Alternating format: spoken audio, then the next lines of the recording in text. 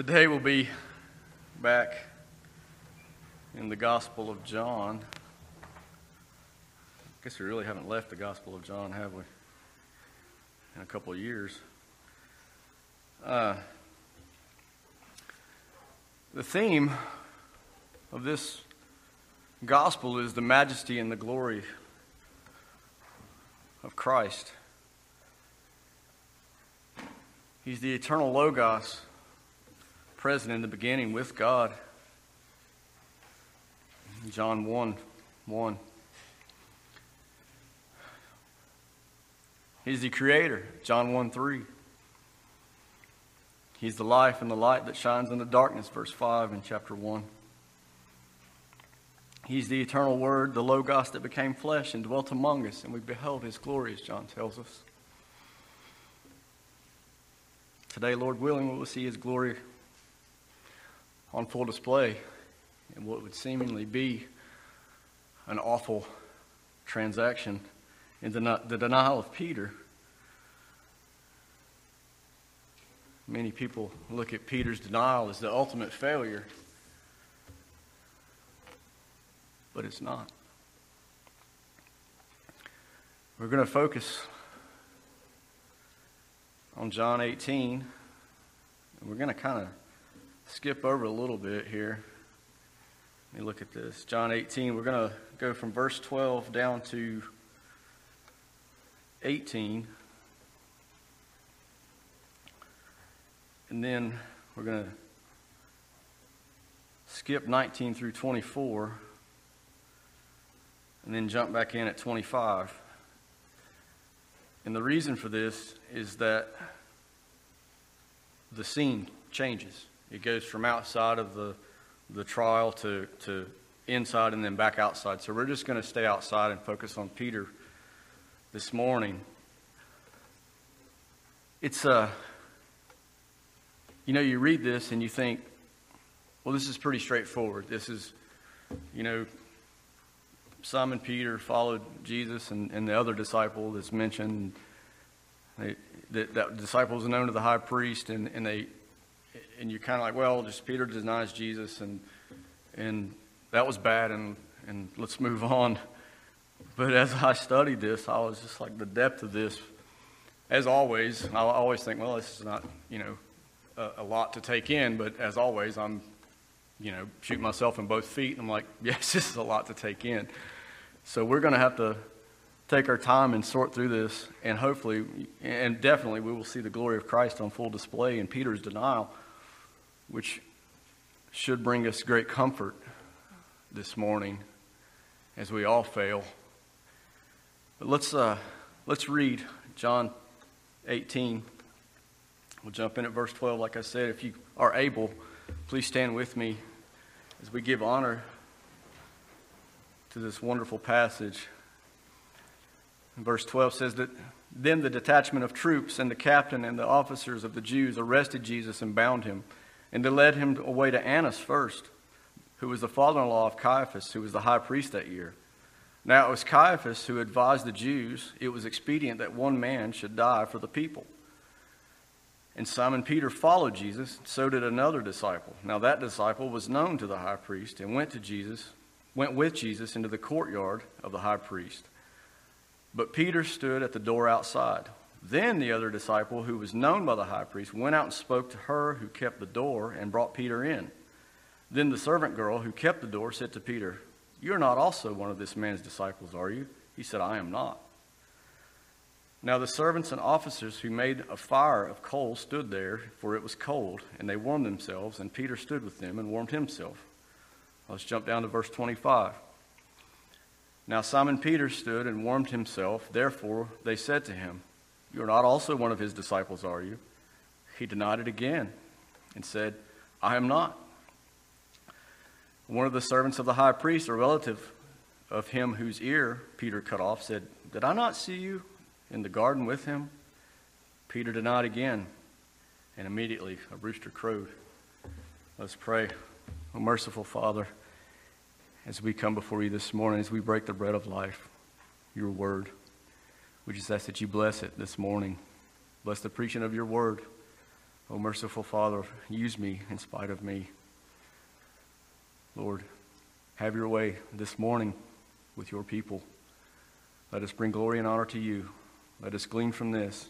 Let us be nourished. In Christ's name we all pray. All of God's children said, amen.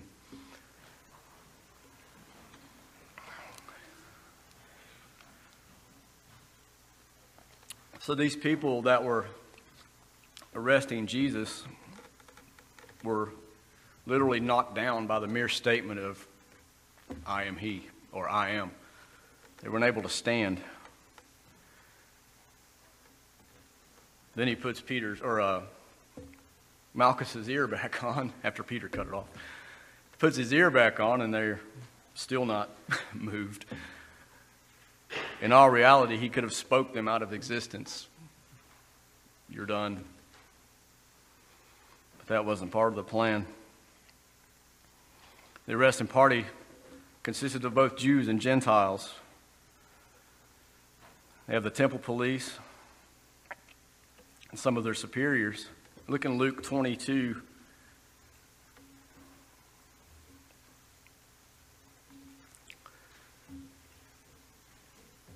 We'll go down to verses 52 and 53.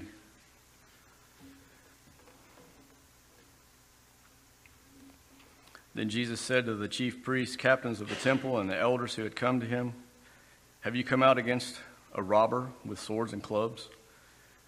When I was with you daily in the temple, you did not try to seize me, but this is your hour and the power of darkness.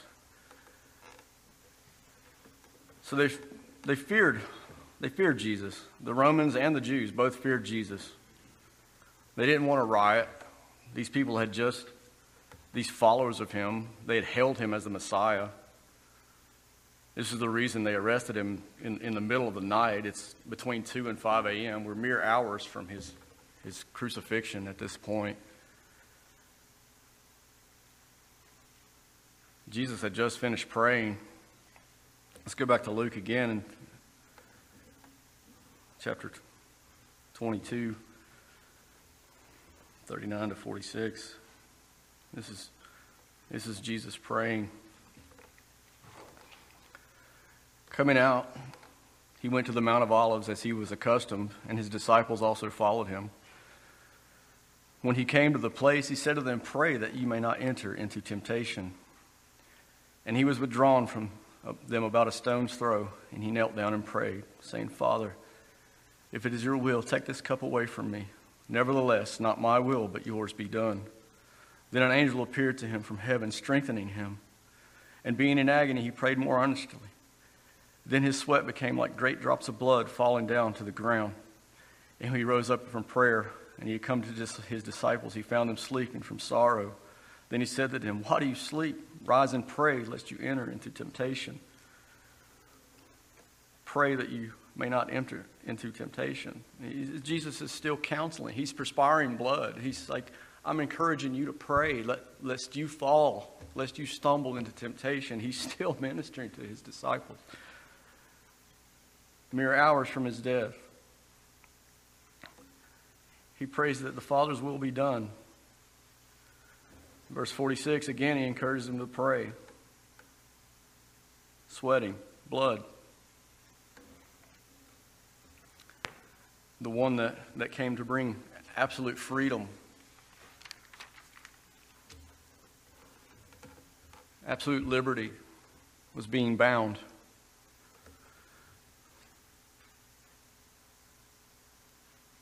The God of the universe, the Creator,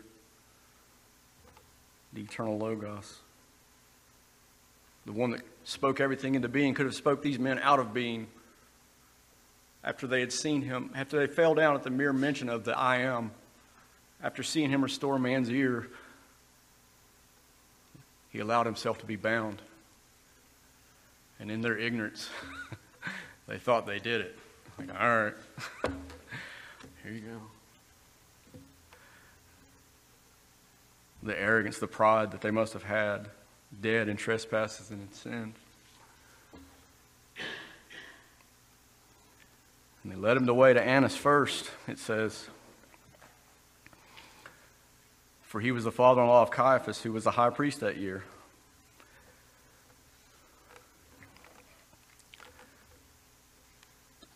Luke records that Annas and Caiaphas both being high priests.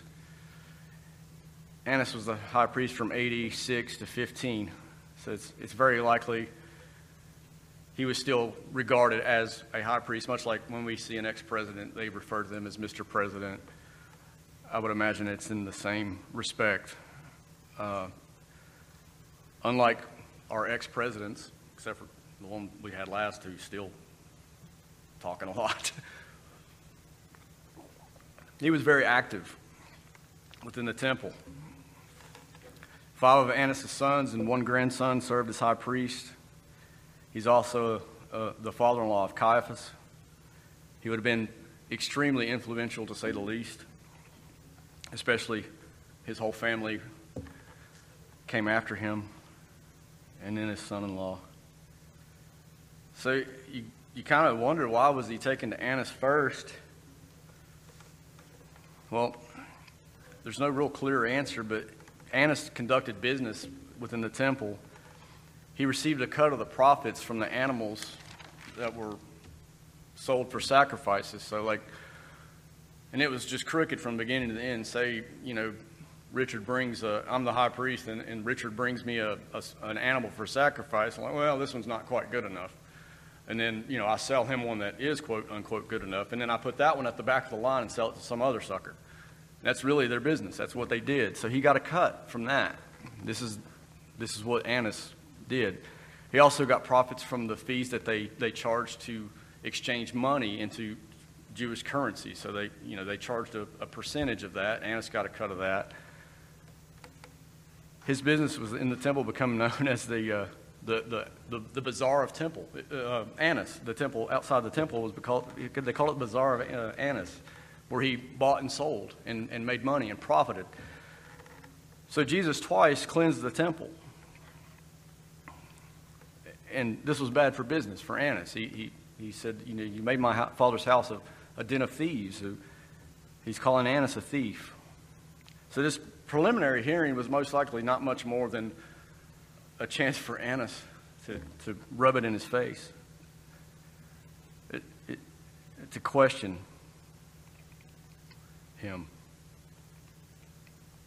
Then he sends him to Caiaphas. So there's really no point in taking him there. All the scribes and the Pharisees weren't even there. He was before him. Verse 14 says, now it was Caiaphas who advised the Jews that it was expedient for one man to die. And you guys remember we went through that back in John 11.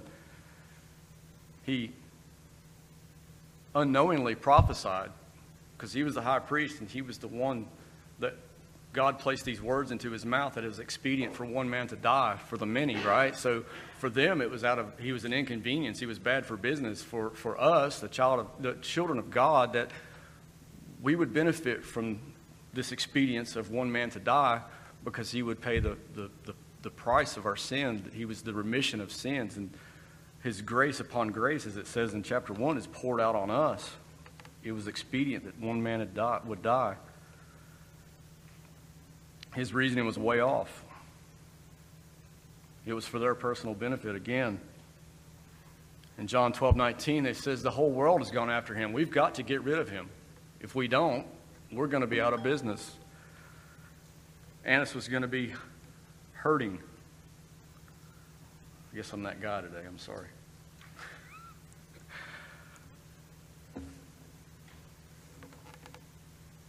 His death was for eternal gain, not loss for those that loved him. It was for our eternal gain, for his eternal glory. Caiaphas spoke on behalf of God, being the high priest, and didn't have a clue.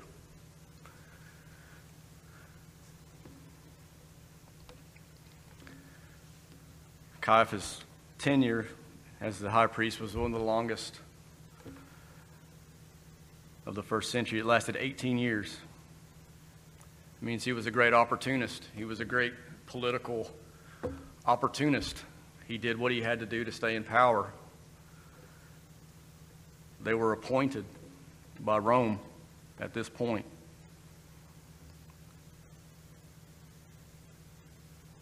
Jesus, being a threat, must be eliminated. Expedient for one man to die.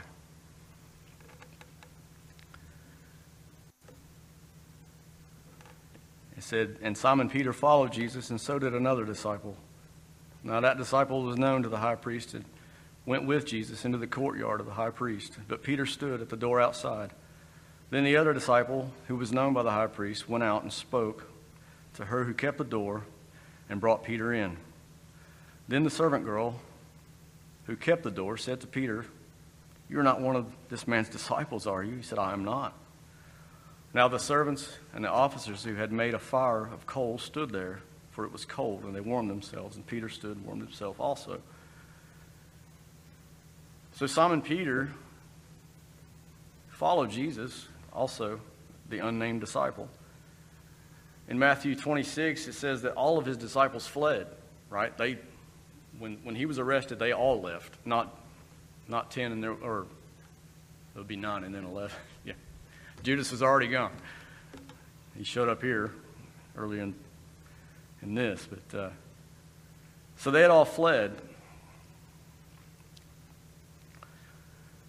Peter was bold when he drew his sword and tried to cut the man's head off and got his ear.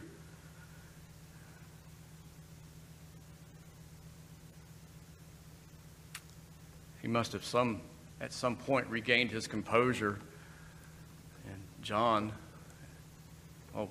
let the cat out of the bag a little bit. But anyway, John, we're going to get to that. They followed Jesus after he was arrested. This unnamed disciple, which I've already given away as John, is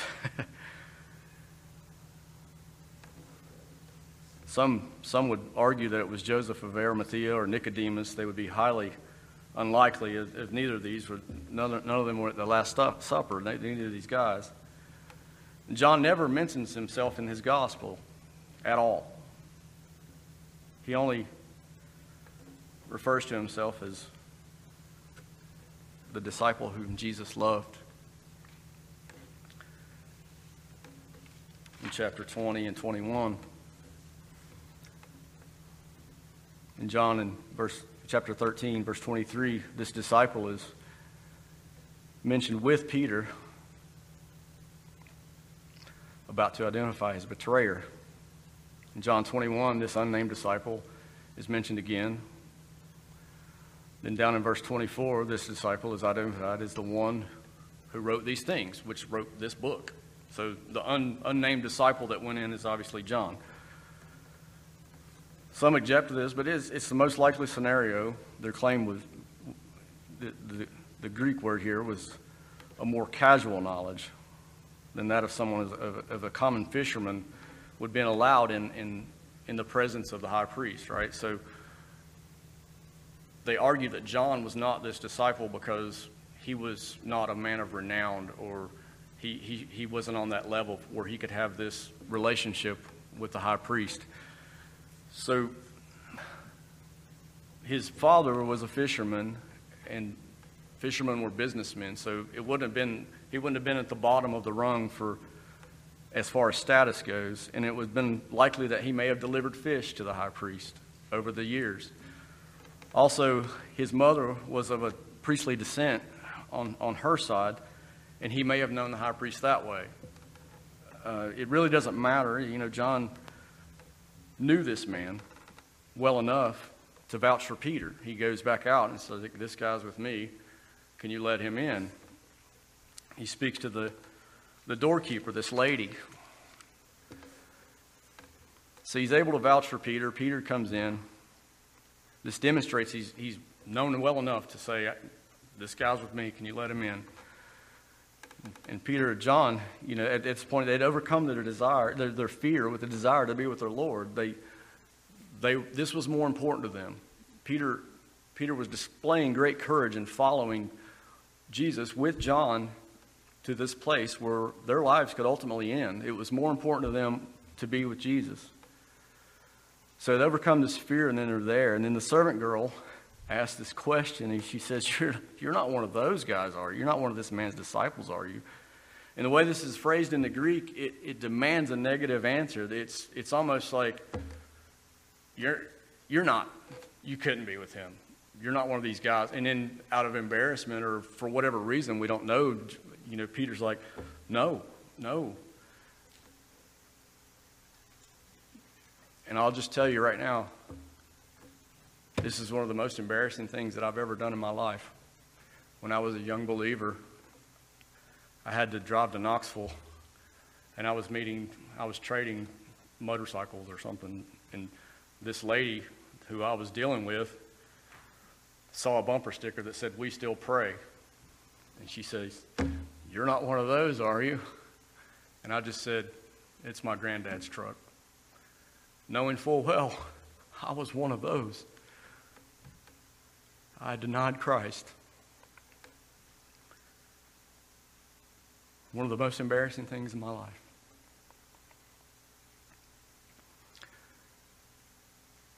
So, the negative answer that was expected, Peter gives, just like I did, or I did just like Peter did, if he was first. I gave that negative answer,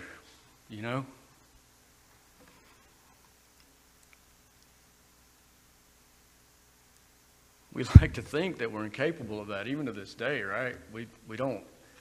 You hear these preachers with their chest poked out, "I'll never defy my Lord." You would. And if you don't do it verbally, you do it in thought and in deed. It's not true that we're incapable of that. We take the name of the Lord daily in vain. You say, "I'm a Christian," and our behavior or our thoughts, oh my gosh, let me get me started on thoughts.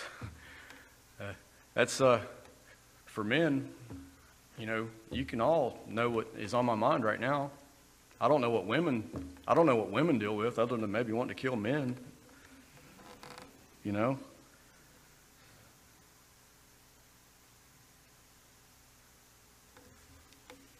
It's hard. I've heard one person say, our mind is like a river full of trash. We can't really stop it. Full of impure thoughts that lead us into temptation. We dwell on it too much. And it turns to sin, gross sin, daily. We deny Christ.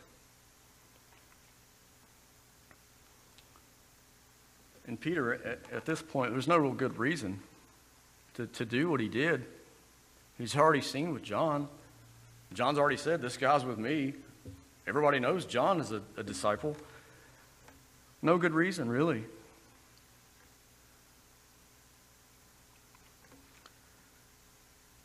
If you look, let me look at this. And John Calvin said, "We remember Peter's earlier boasting, 'Lord, I will lay down my life for you,' in John 13:37. John Calvin comments, "Now, at the voice of a single maid, and that voice unaccompanied by threatening, he is confounded and throws down his arms, such a demonstration of the power of man." Calvin sees Peter's failure as an instance of frailty, which is common to us all. He continues, "Do we not continually tremble at the rustling of falling leaf? A false appearance of danger, which is still distant, made Peter tremble.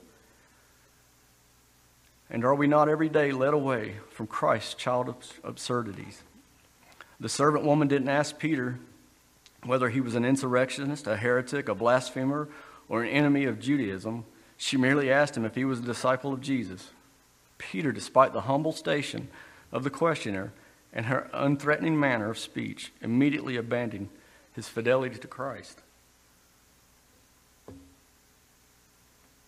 A woman, in some translations listed as a slave girl, was just standing at the door, not really an important person in the grand scheme of things, just like You wouldn't happen to be one of those guys, would you? No. No, he says.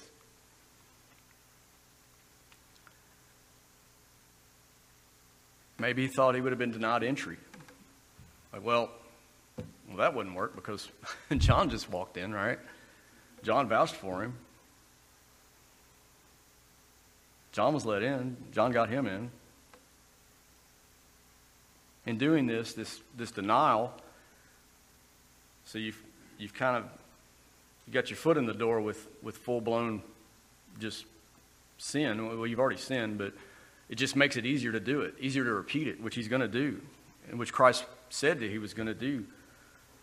And as Christians, and if I could go back, obviously, well, I don't know. I guess I wouldn't have because I've already done it. But our intent should be that, yes, I'm a Christian. Our intent should be, I love the Lord Jesus. And in all reality, it should be to the point where someone would ask us about Jesus, that they would want to know more. And Peter would be more comfortable doing it again. It's no different with Christians today. We find comfort. We want to stand by the fire with unbelievers and not talk about those things. We want to be warm and filled and just get along and get through and get by.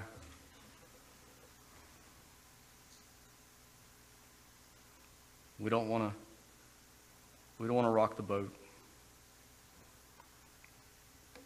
I spent last week at my brother-in-law's house in Florida, and his friends are really rough around the edges, to say the absolute least.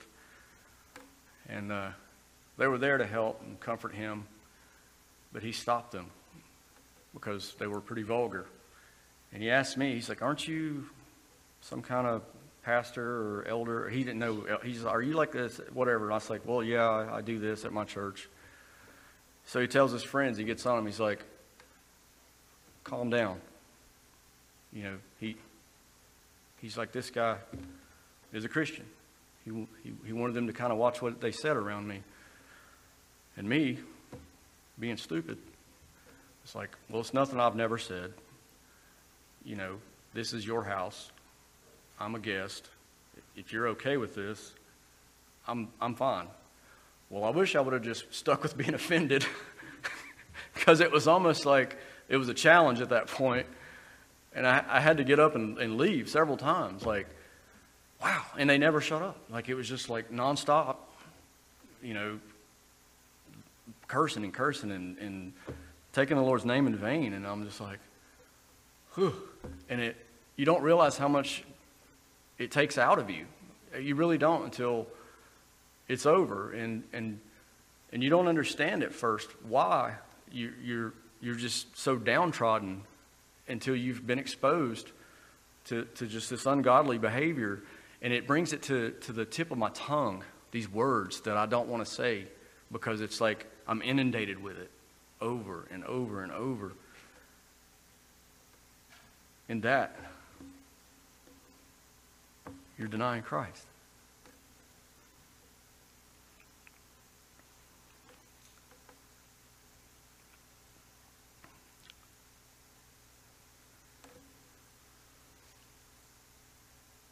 I really would like to think that I'm unoffended by people's speech. But the Spirit, the indwelling Holy Spirit, is offended. In my flesh, I'm not offended. In my flesh, I'm like, I'm no better than you. And in my spirit, I'm no better than them, but I am redeemed by a holy God who resides in me. And my spirit groans because I'm exposed to this or that.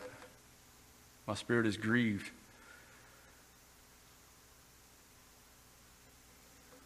It would have been easier, like I said, just to, yes, I'm offended, please shut up. Please. And one of them started asking me about my church. I was like, "Well, what do you believe?" And I started telling him I was like, "Okay, maybe I can lead into the gospel with this." And it's like, he started just finishing everything I tried to say. And it was to the point where it's like, "Well, you don't really want to hear what I got to say. You just kind of want to join in trying to make me feel like you understand what I'm saying." Just trying to blow me off, and it really didn't last that long. In Psalm 1:1, if you were here yesterday, you heard this read. It said, "Blessed is the man who walks not in the counsel of ungodly, nor stands in the path of sinners, nor sits in the seat of the scornful." I was not blessed by sitting there. I didn't like it. Peter was in the midst of the people mocking Christ. It would have been even more difficult to remain faithful, like at the tip of his tongue, like just trying to fit in, trying to be one of the guys, trying not to say something to out yourself with these people that are blaspheming. You know, Christ is the topic of conversation at the fire. I mean, what else are they? That's what they're there for.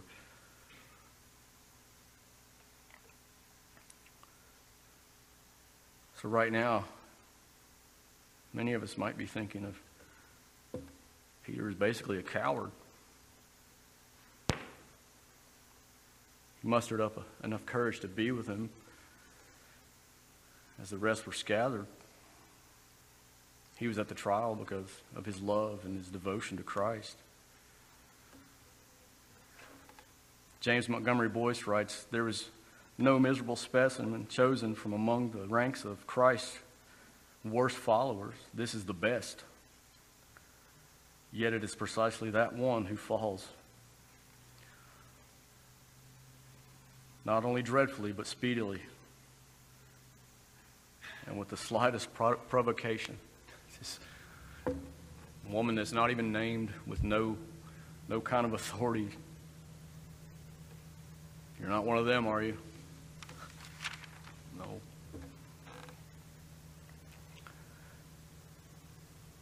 Peter's denial really started with his overconfidence. Back in John 13, it's like, "I will lay down my life for you, Lord." And Jesus responds, "You will deny me not once but 3 times. He's pretty cocky in Mark, comparing himself to the other disciples. In verse 29, he says, "If all were made to stumble, yet I will not be." In verse 31, more boldly, he says, "If I have to die with you, I will not deny you," speaking to our Lord. This is an indication that we're not to tread lightly on future trials. Peter's miscalculation was I. It's I. It's all about me. You know, even when he came out of the boat and he's on the water and he's like, "I'm doing it." You know, he looks down and immediately he starts to sink. Like, nope. Get into it. I'd like to think that we would react to trials in a certain way. You know, we would want to be bold, and you know, you hear people all the time, like, "Well, if somebody did this, I'm going to respond in this way because that's the brave thing to do," and that's the, you know, in reality, you don't know how you're going to respond. We don't know until that time comes. You might cower in the corner. You might say, "No, I'm not." In John 15:15, Jesus said, "Apart from me, you can do nothing." Philippians 4:13 says, "I can do all things through Christ who strengthens me." People take Philippians 4:13 way out of context and emphasize the I can do. They de-emphasize Christ, all things through Christ who strengthens me. A good brother, Woody Berryman, told me I had too many I issues one time. It's very humbling, yet true. I still have too many I issues.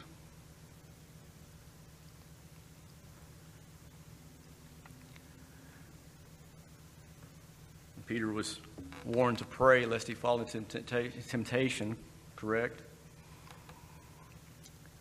He didn't actively pray. He fell asleep. An overconfident, self-reliant person will not actively pray.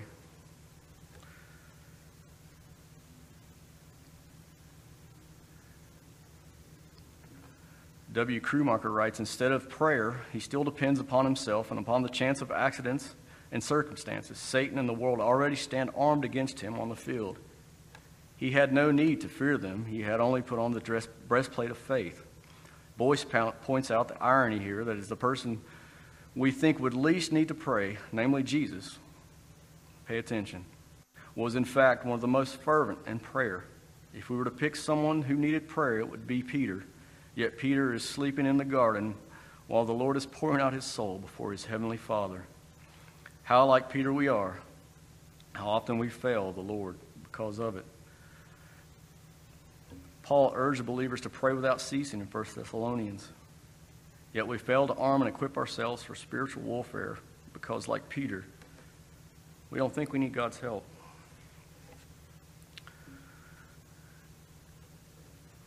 The very people who need prayer the most are the ones that pray the least.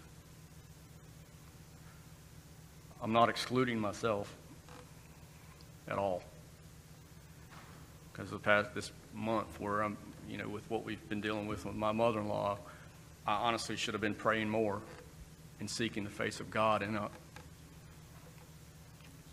that comfort that comes with that, I denied myself that.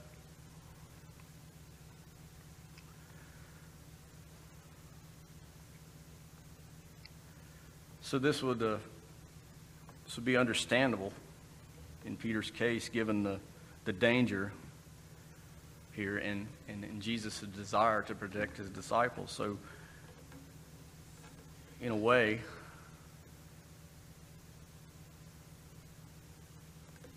this was God's grace that Peter denied our Lord. If Peter had not denied our Lord, he would have put himself in greater danger. He would have put himself right in the midst of it. He could have been killed sooner. But Christ's desire was for none of them to be harmed. He was kept at a distance.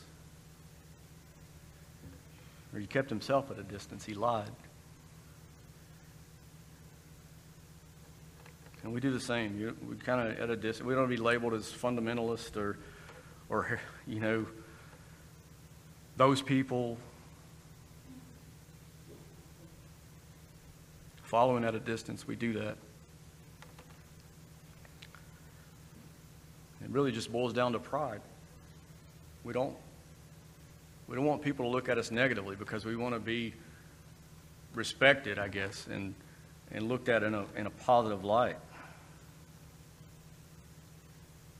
We don't want to have to explain our worldview to an unbeliever because oftentimes it comes with a headache. They scorn us. Proverbs 16:18, let's look at that. This pride.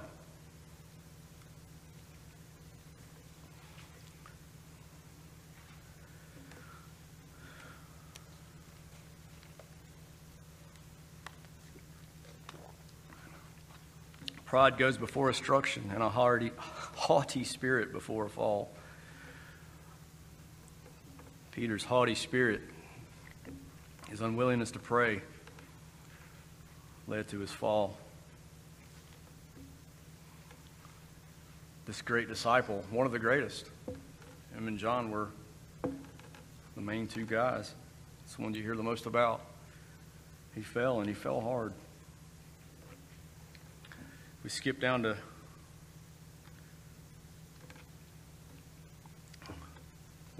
let's kind of look at this for just a second. Verse 19 to 24. We're going to skip that for now, but it goes back into the questioning here, and it seems kind of a little out of place. But John never wants to detract from Christ. So he's telling this story of Peter's denial, but he takes a break to go back in to what's going on with Christ, because he don't want us too far off with focusing on Christ. It's his great pleasure, and it's his it's part of his worship to. It's why he doesn't even name himself. He wants us to see what's going on with Christ. He doesn't want to detract from that too much. But like I said earlier, for the sake of this storyline and its changing scenes, we're going to stick with what's going on with Peter here. But don't think we're trying to take away. Next week we'll go into this and then tell the full story with that.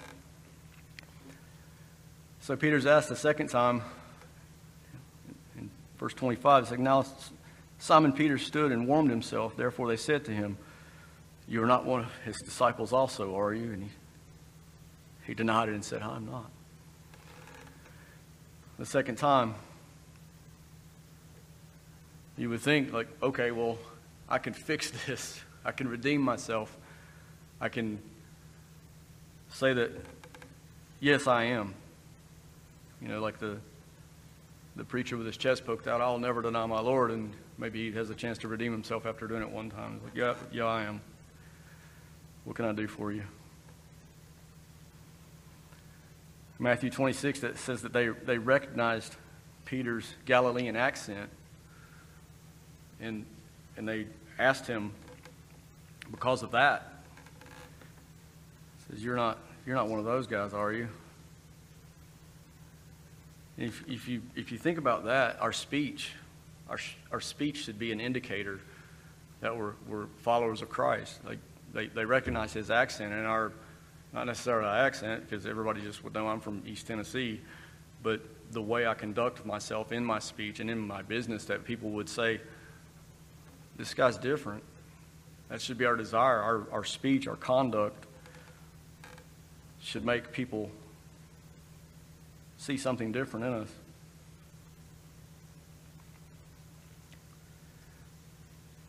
Our desire to glorify God. The Holy Spirit within us testifying that we are children of God as it comes out, as it pours from us. We cannot and we do not and will not ever fit into this world. We have opportunity every day to say, I am. I'm his. And this is why. Because he bought me. He paid for me.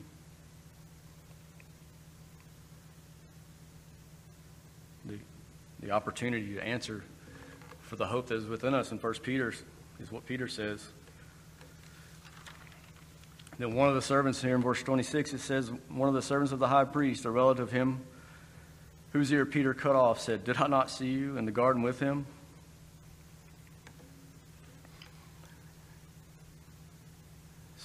So here we are. I said, wait a minute.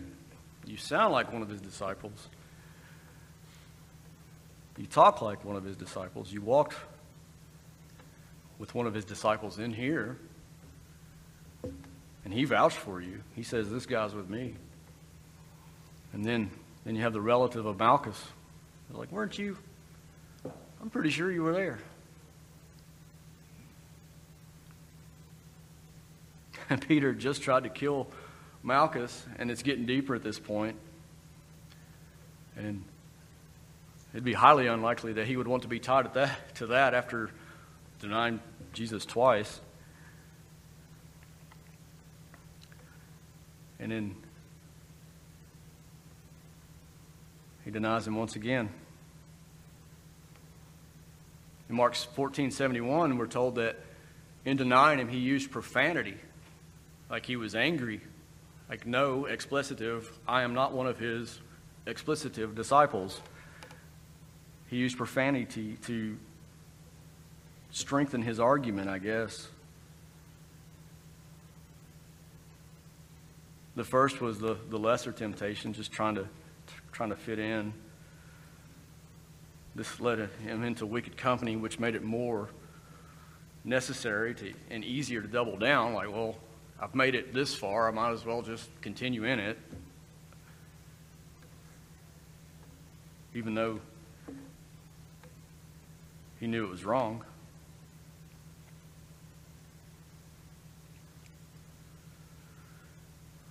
Jesus is shown here as our source for strength.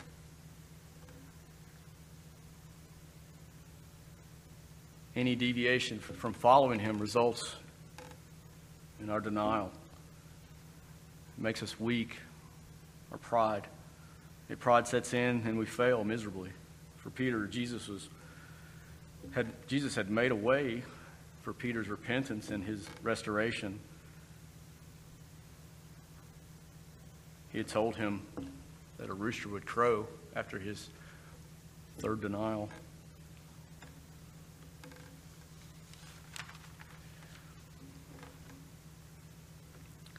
Verse 27.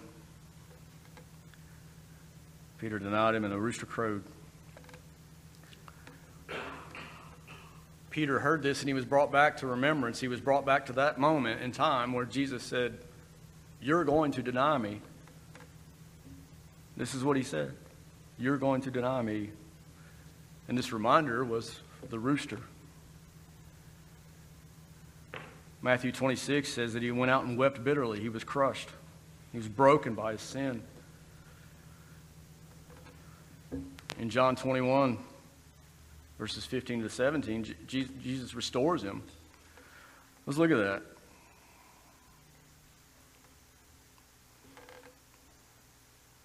This grace upon grace.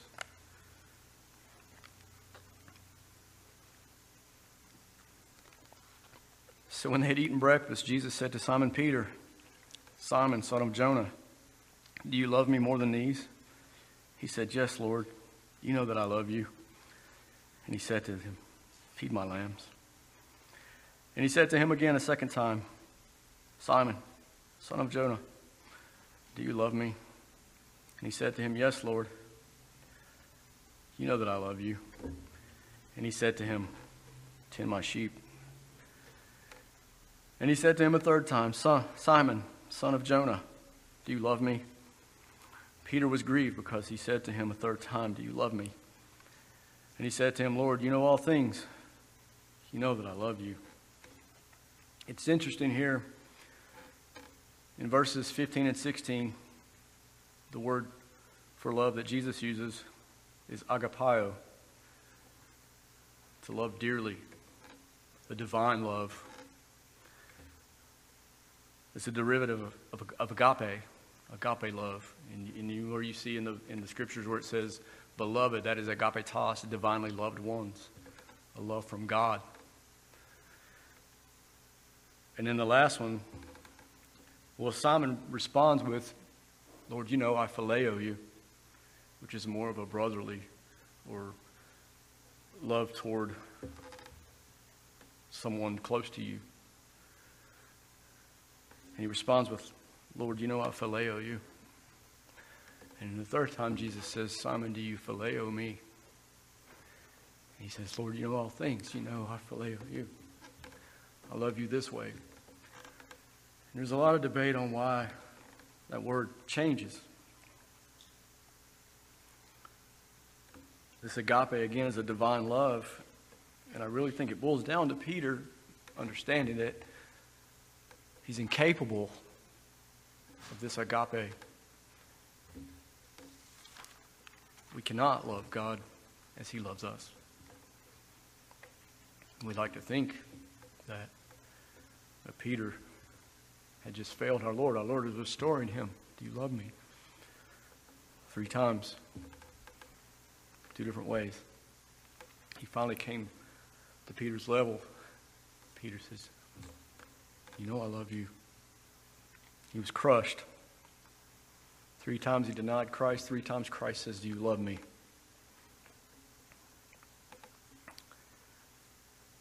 I've heard it said that where Peter was really rambunctious, and in his rambunctiousness he was like, "You know I love you, Lord." I don't think that was the case. I think it was more of humility.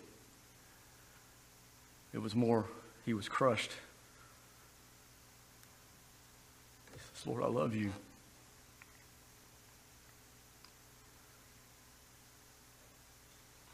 So 3 times Peter's charged with taking care of who?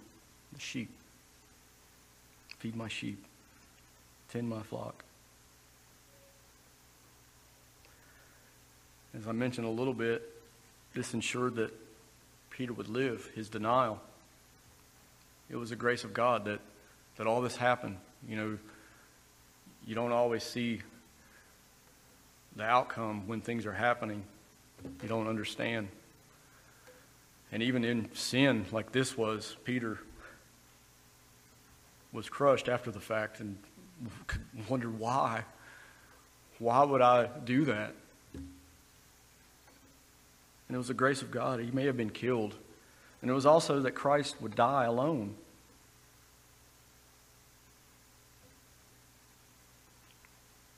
Christ forgave and he restored Peter on the basis of what he had just accomplished on the cross. It's like it was already paid for. I'm restoring you.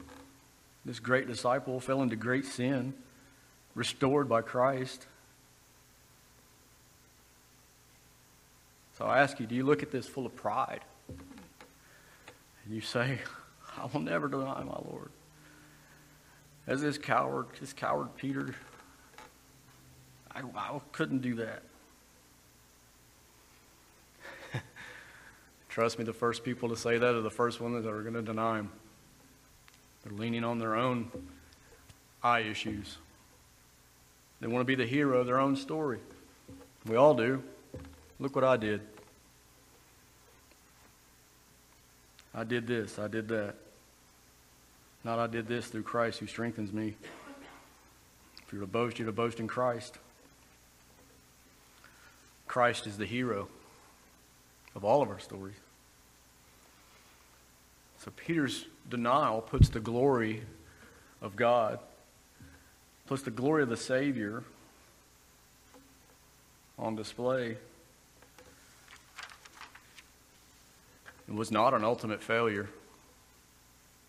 God is glorified in Peter's sin. Seems crazy, doesn't it? Grace upon grace poured out. Grace upon grace poured out to all of us daily as we sin, as we deny our Lord.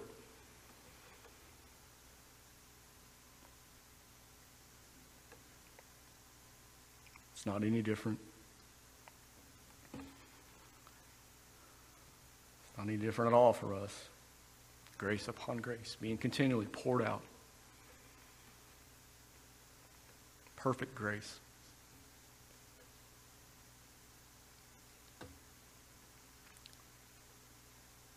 Peter was one of the greatest and failed miserably. If he can do it, we're going to do it too. But rest in this assurance that grace upon grace is poured out. Our Lord loves us.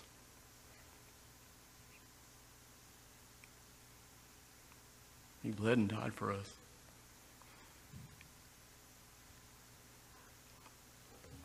Let us live coram Deo. That means to live in the face of God, as if God was standing before us and we could see him. Let us live in that respect, that we may bring glory and honor to him. Let's pray. Merciful Father, we thank you so much for your word. We thank you so much for the risen Savior who took your wrath upon himself and bled and died for many, that we may cry out, Abba, Father. Lord, let us not forget the high cost of our salvation and the grace upon grace that's being poured out among us and on us continually. Lord, we love you and we praise your holy name. All of God's children said.